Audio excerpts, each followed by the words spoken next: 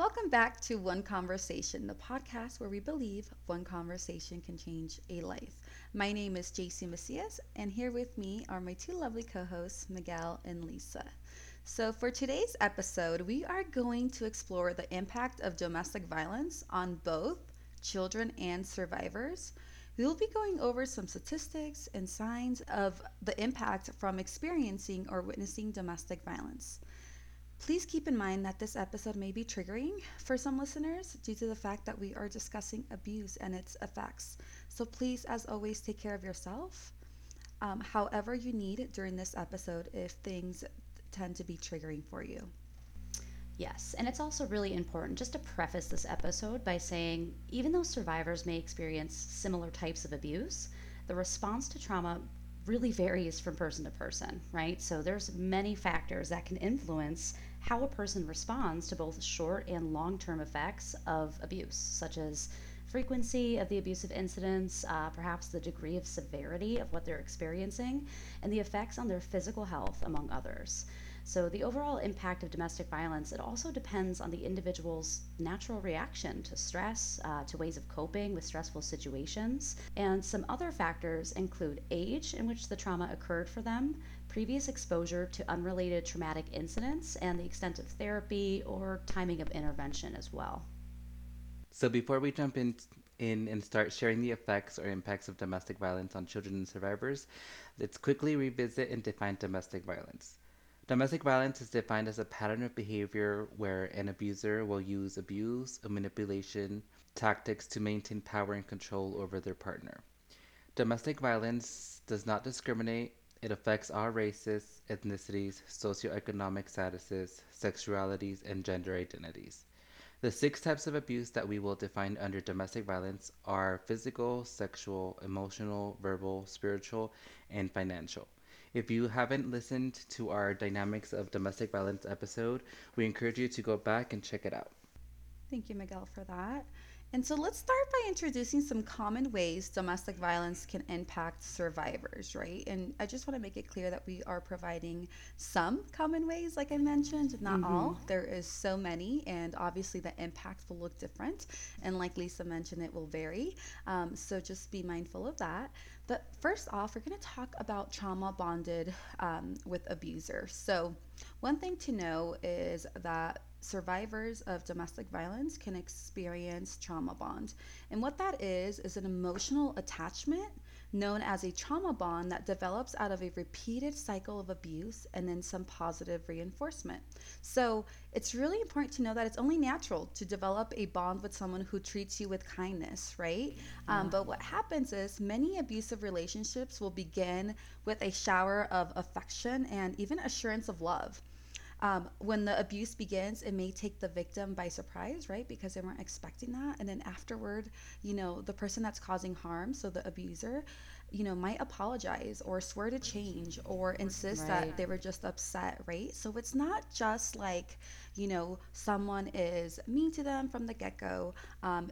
Most of the time it starts with, affection, love, as a way to kind of lure them in, right? And once they feel like they are either comfortable with them, or feel if they feel like they have power and control over them, then they will go ahead and start with some of the abusive behavior. But what happens is that survivor and victim can, create or begin this emotional attachment known as trauma bond. And that's why sometimes it's so difficult to just leave, right? Like many Right. people ask that very specific question, well, why don't they just leave? And it's not as easy as just being able to walk out the door. We know when it comes to domestic violence, it's a lot more complex. So, but the next, common way that DV can impact survivors is learn survival skills to stay alive. And so many times survivors will pick up on some survival skills and coping skills, and they're not always either healthy or unhealthy, right? It just depends Mm-hmm. and can vary.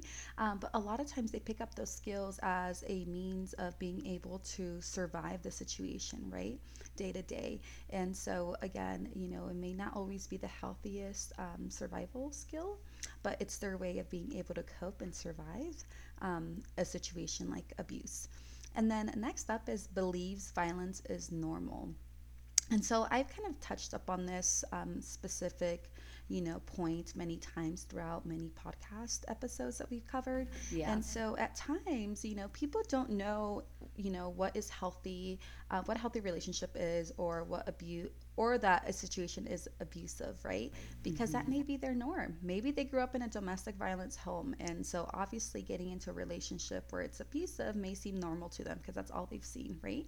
They may Yeah. not know what a healthy relationship is. They may believe that, your partner being jealous and possessive means that they love them, right? And so, again, they may believe violence is normal. Also, there's a lot of coercion that comes from the abuser or the person that's causing harm, that many times they're constantly, normalizing their behavior and making it seem like it's not them that's the problem, it's really the survivor or the victim that's causing that behavior from them. So again, like we mentioned, it can be very complex, but yeah, the survivor may believe that violence is normal.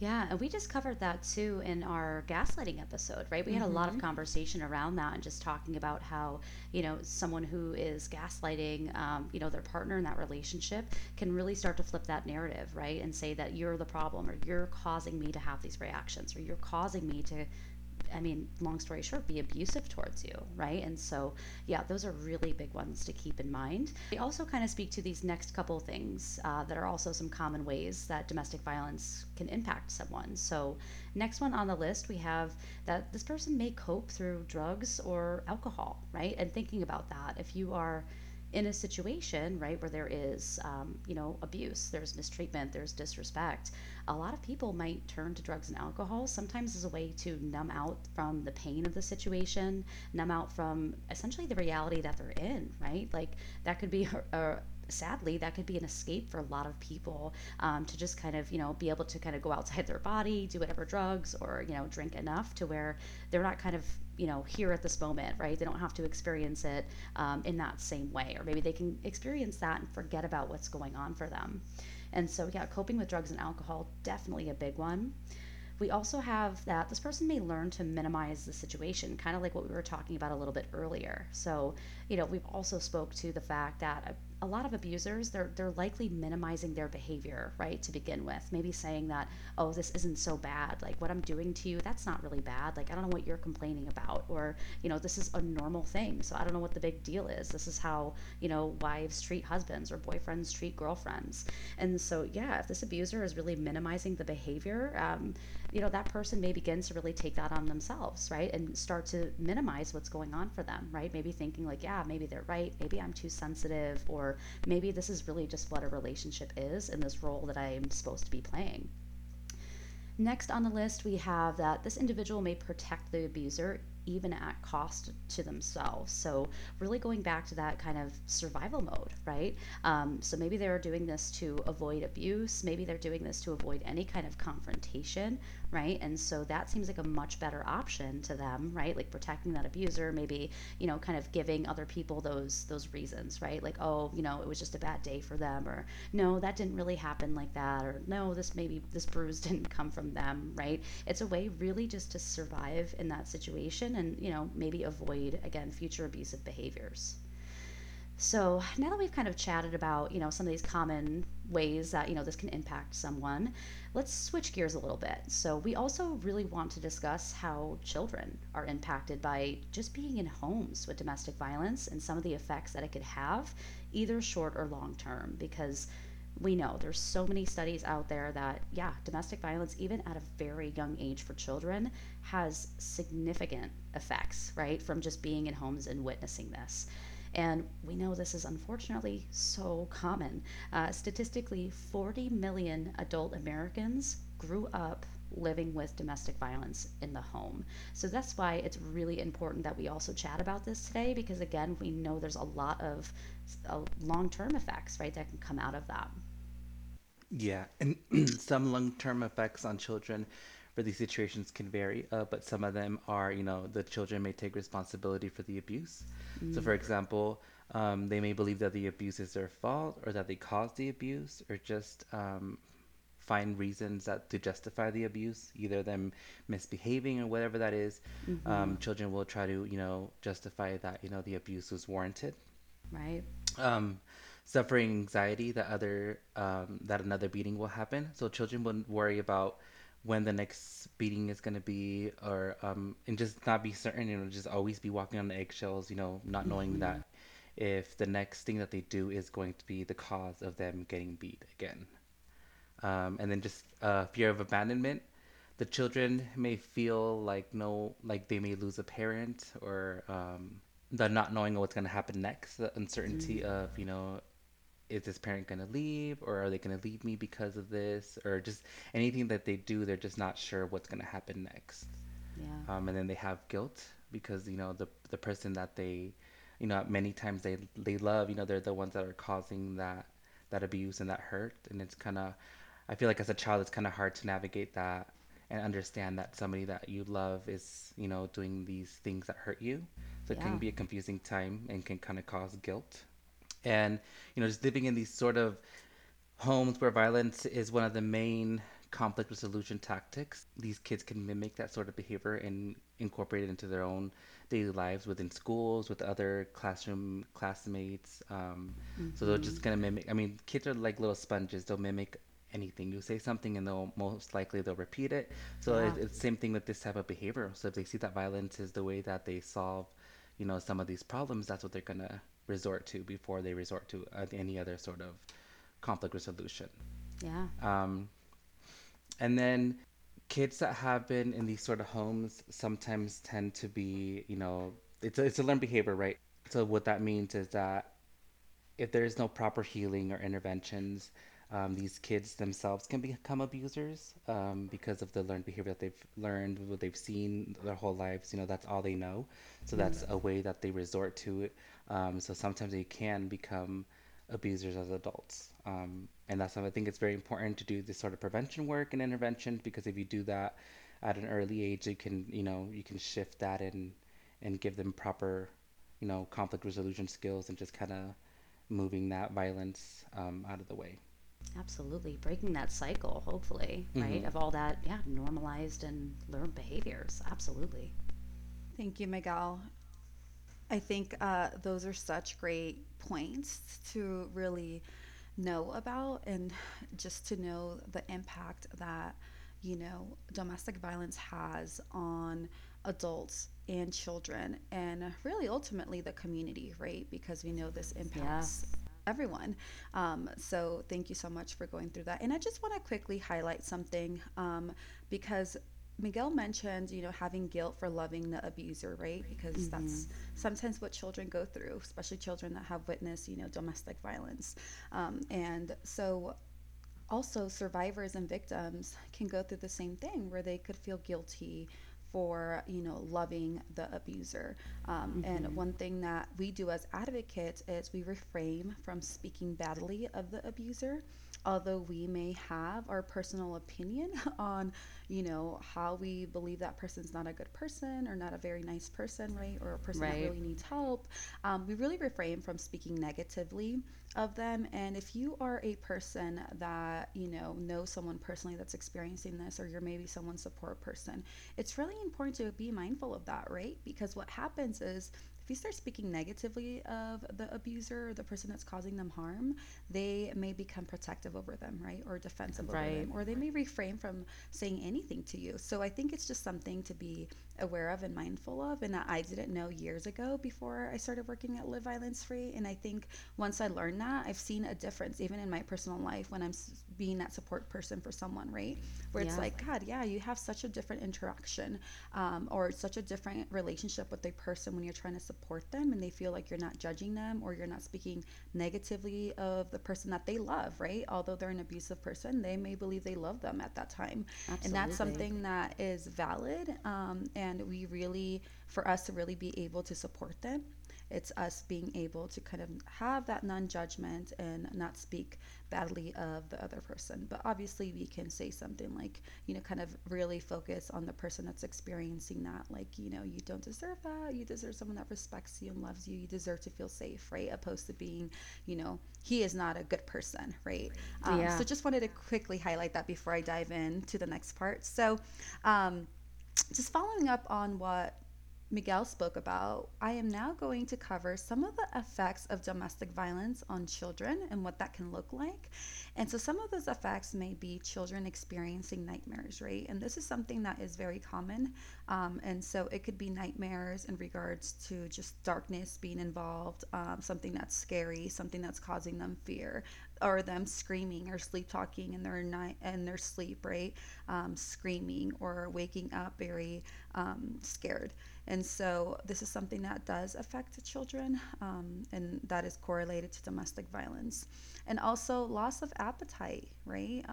Just Mm. due to sometimes, the anxiety, due to the fear, due to everything that they're experiencing, right? Just the effects of domestic violence and just domestic violence itself can be very traumatic. And so that could be one of the reasons on why a child is affected by loss of appetite. Problems at school, truancy or drop in performance. So it's really important to know that it's really difficult for children to focus at school and to really be able to retain and grasp all the information that they're learning when, their brain is experiencing so much trauma.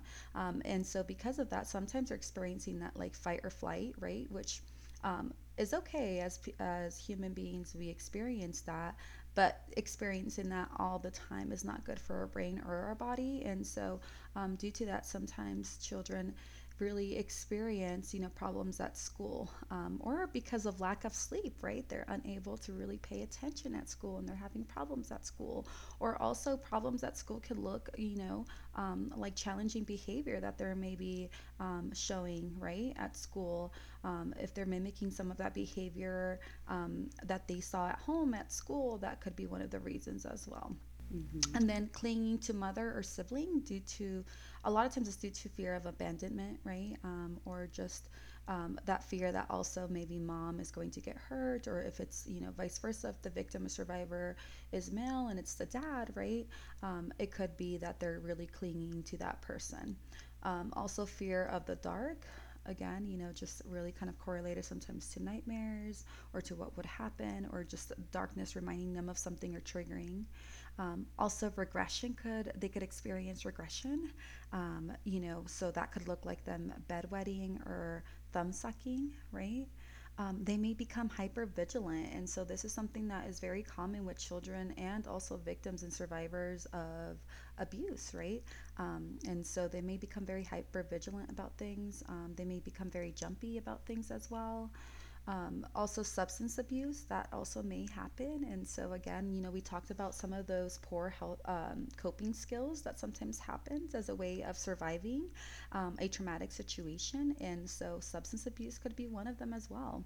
And Yeah. then they could learn to be bullies. And like I mentioned, it's maybe due to some of that mimic behavior, right? Especially if they see some physical abuse that's happening at home, or some name calling or emotional abuse, right? They may be mimicking that behavior at school, and that may be something that is normal for them, or that may be a way of them coping and expressing how they're feeling because they're unable to cope, or express it in a healthy way. They may not even know what that looks like. So those are just some of the effects of TV on children. Like I mentioned, there is definitely a lot more, but we are just covering some just during today's episode.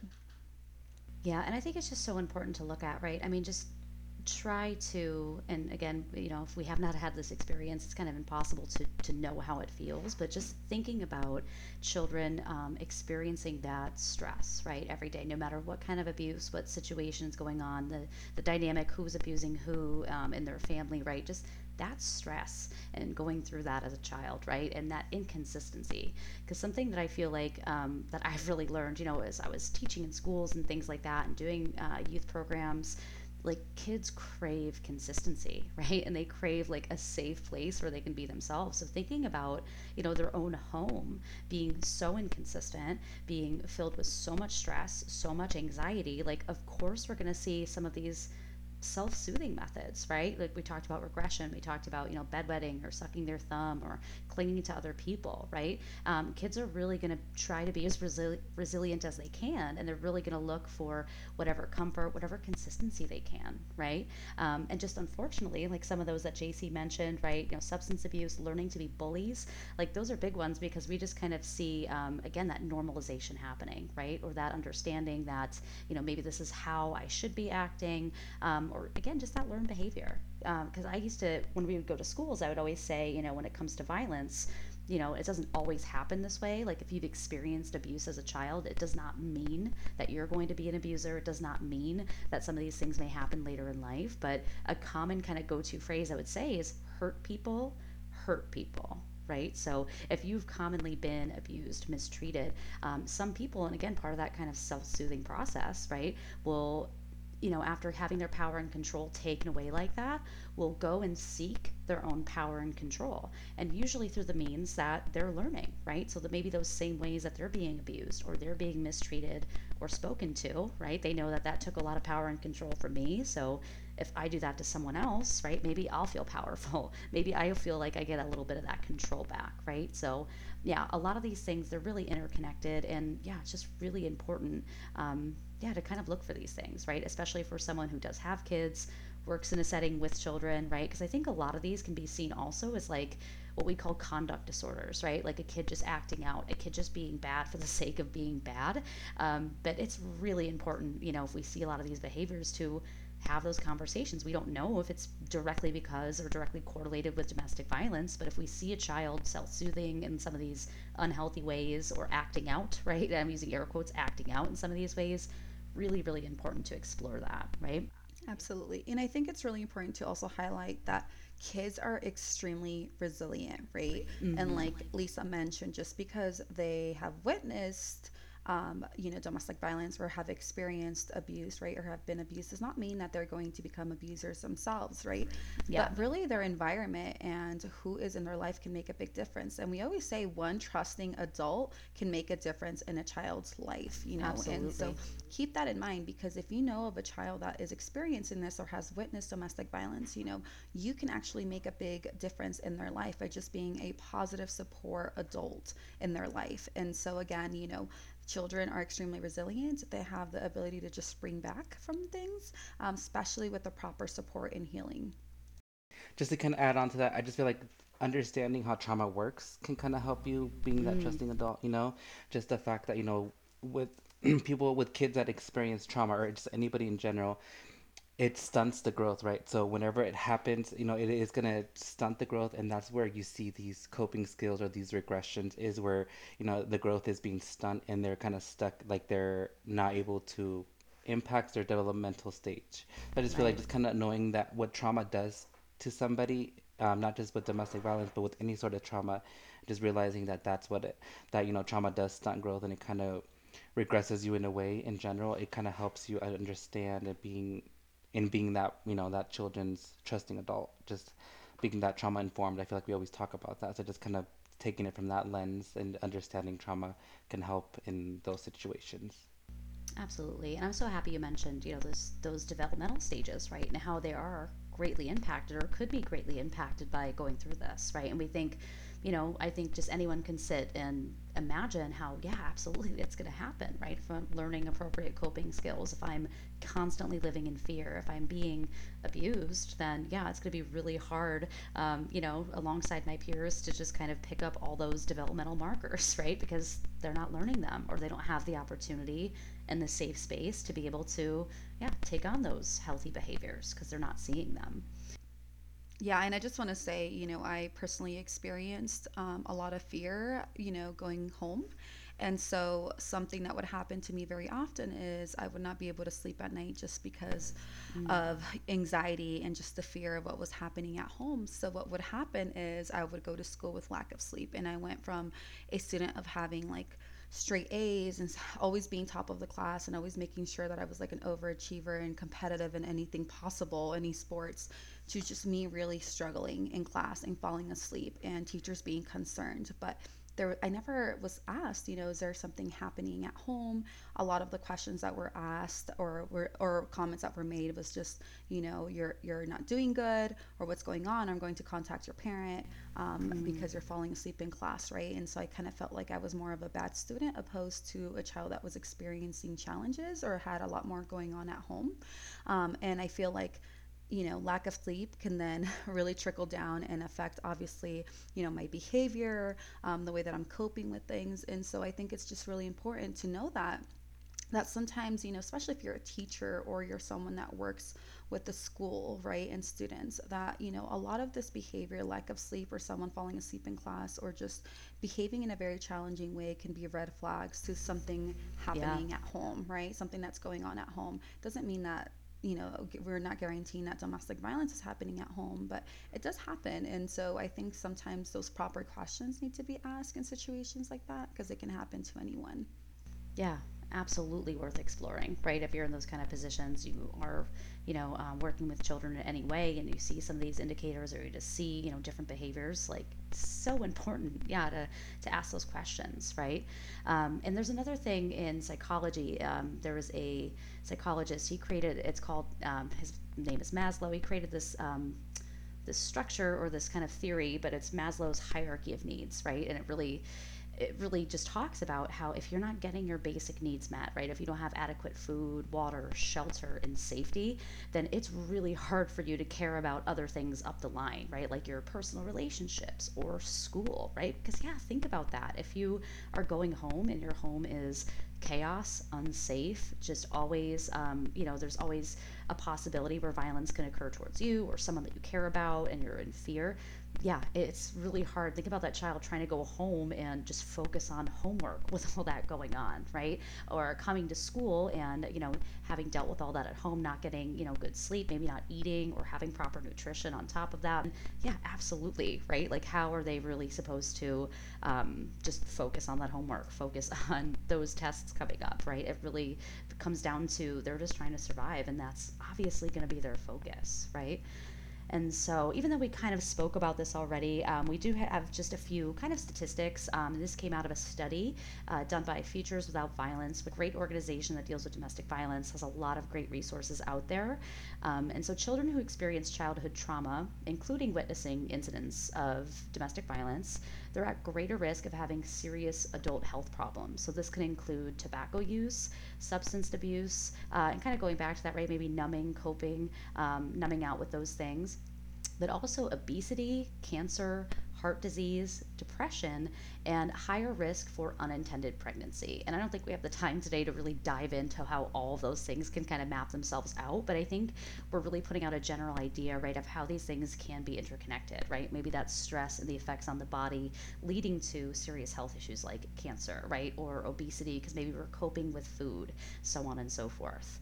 And so, also, physical abuse during childhood increases the risk of future victimization among women and the risk of future perpetration of abuse by men more than twofold. And I know we already spoke to this a little bit. And so, yeah, just thinking about that's a learned pattern of behavior, right? And another thing I used to teach when I was at the schools was, I always said that this is a learned behavior, kind of whether we like it or not. If we're around something so much, it can sink in. And I always said the example, how many of us here hate a song but we know all the words to it? And usually, like, everyone's hand would go up, and I'd be like, yeah, obviously we don't like the song, so we're not going and googling the words to learn them. We've probably just heard it so many times that even if we hate it and we're like, oh, turn it off, our brain is just deciding for us, like, hey, I've heard this so much, it must be important, let me start taking in that information, right? And so, unfortunately, as much as maybe that child is really upset by what they're seeing, there's a possibility for that, right? That they're kind of, almost downloading that information and downloading some of that behavior, even sometimes kind of unconsciously, right? So, yeah, this really just becomes important, just thinking about not only the effects that we could see in children, how they may struggle, how they may have issues emotionally or with coping, but especially, just as they grow into adulthood, right? If this is trauma that they're not addressing at the time. So, again, like Miguel mentioned before, just such a big reason why, yeah, prevention and what we do and providing resources and educating, right? Like individuals who do work with kids, or educating pretty much anyone, right? Like, kind of like why we're doing this podcast, just giving people the information, the tools to understand that, maybe there's some reasons behind certain behaviors and the importance of just trauma informed care as well. Yeah, those are some good points, and I just feel like just this just kind of starts the conversation, right? Kind of sparks it for them to, even if it's just a little something that it sparked, and them googling more information online, and Hmm. if that helps them out, I feel like that's what the podcast is intended for. Yeah. So if any listeners out there from the Tahoe area are looking for support or more information, you can contact Live Violence Free at our 24-hour crisis line. Our number is 530-544-4444, and our general office line is 530-544-2118. We also have an anonymous chat feature on our website where you can anonymously contact and connect and advocate during our business hours from 8 to 4. We will also be linking resources below for anyone who perhaps needs some support or had more questions about this topic. Keep in mind that also that October is not far away and is Domestic Violence Awareness Month. So we will be circling back to domestic violence in the month of October as well. Thank you, Miguel, for that. We are now going to move into our self care piece, and we are going to practice some meditation. If you don't mind getting yourself into a comfortable position, and then we will begin our meditation. So I invite you to take a deep breath when you are comfortable. Begin to close your eyes. Take a moment to imagine yourself being more calm, peaceful, and focused. And as you allow your unconscious mind to naturally create an image of what that would feel like, consider what you might be seeing, hearing, and what you might be feeling that shows you are more calm, peaceful, and focused. As I'm guiding this meditation, focus on your breathing. Slow your breathing, and perhaps you are already feeling more calm, peaceful, and focused. Continue to breathe slowly. Notice that your unconscious mind can reveal how you might do this. Now, maybe you can think of a simple way to incorporate this feeling of calm into your life and the days and weeks ahead. And after you have done that, know that it can really be this easy to create a little more peace and calm in your life. You might be envisioning yourself at the beach or with your family or doing something you love and brings you peace. So I invite you to continue to take slow breaths and to continue to be in a place that brings you peace.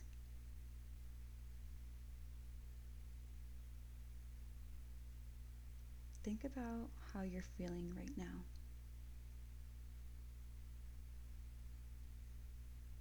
Do you feel calm? Do you feel at peace? Do you feel focused? Are there any sounds around you?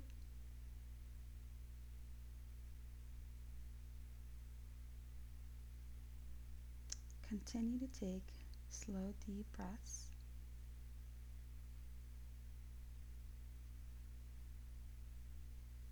Continue to enjoy your calm place.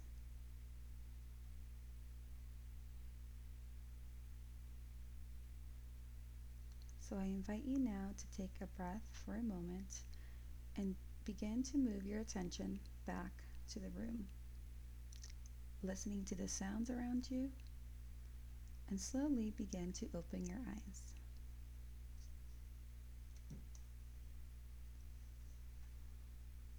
So this was a very short meditation. But very similar to the meditation we practiced last week that Miguel provided, it's really easy to kind of create a place of calmness or a place that brings us happiness. And sometimes, especially with this pandemic happening, right, we may not be able to travel or we may be limited, on the places that we can go to.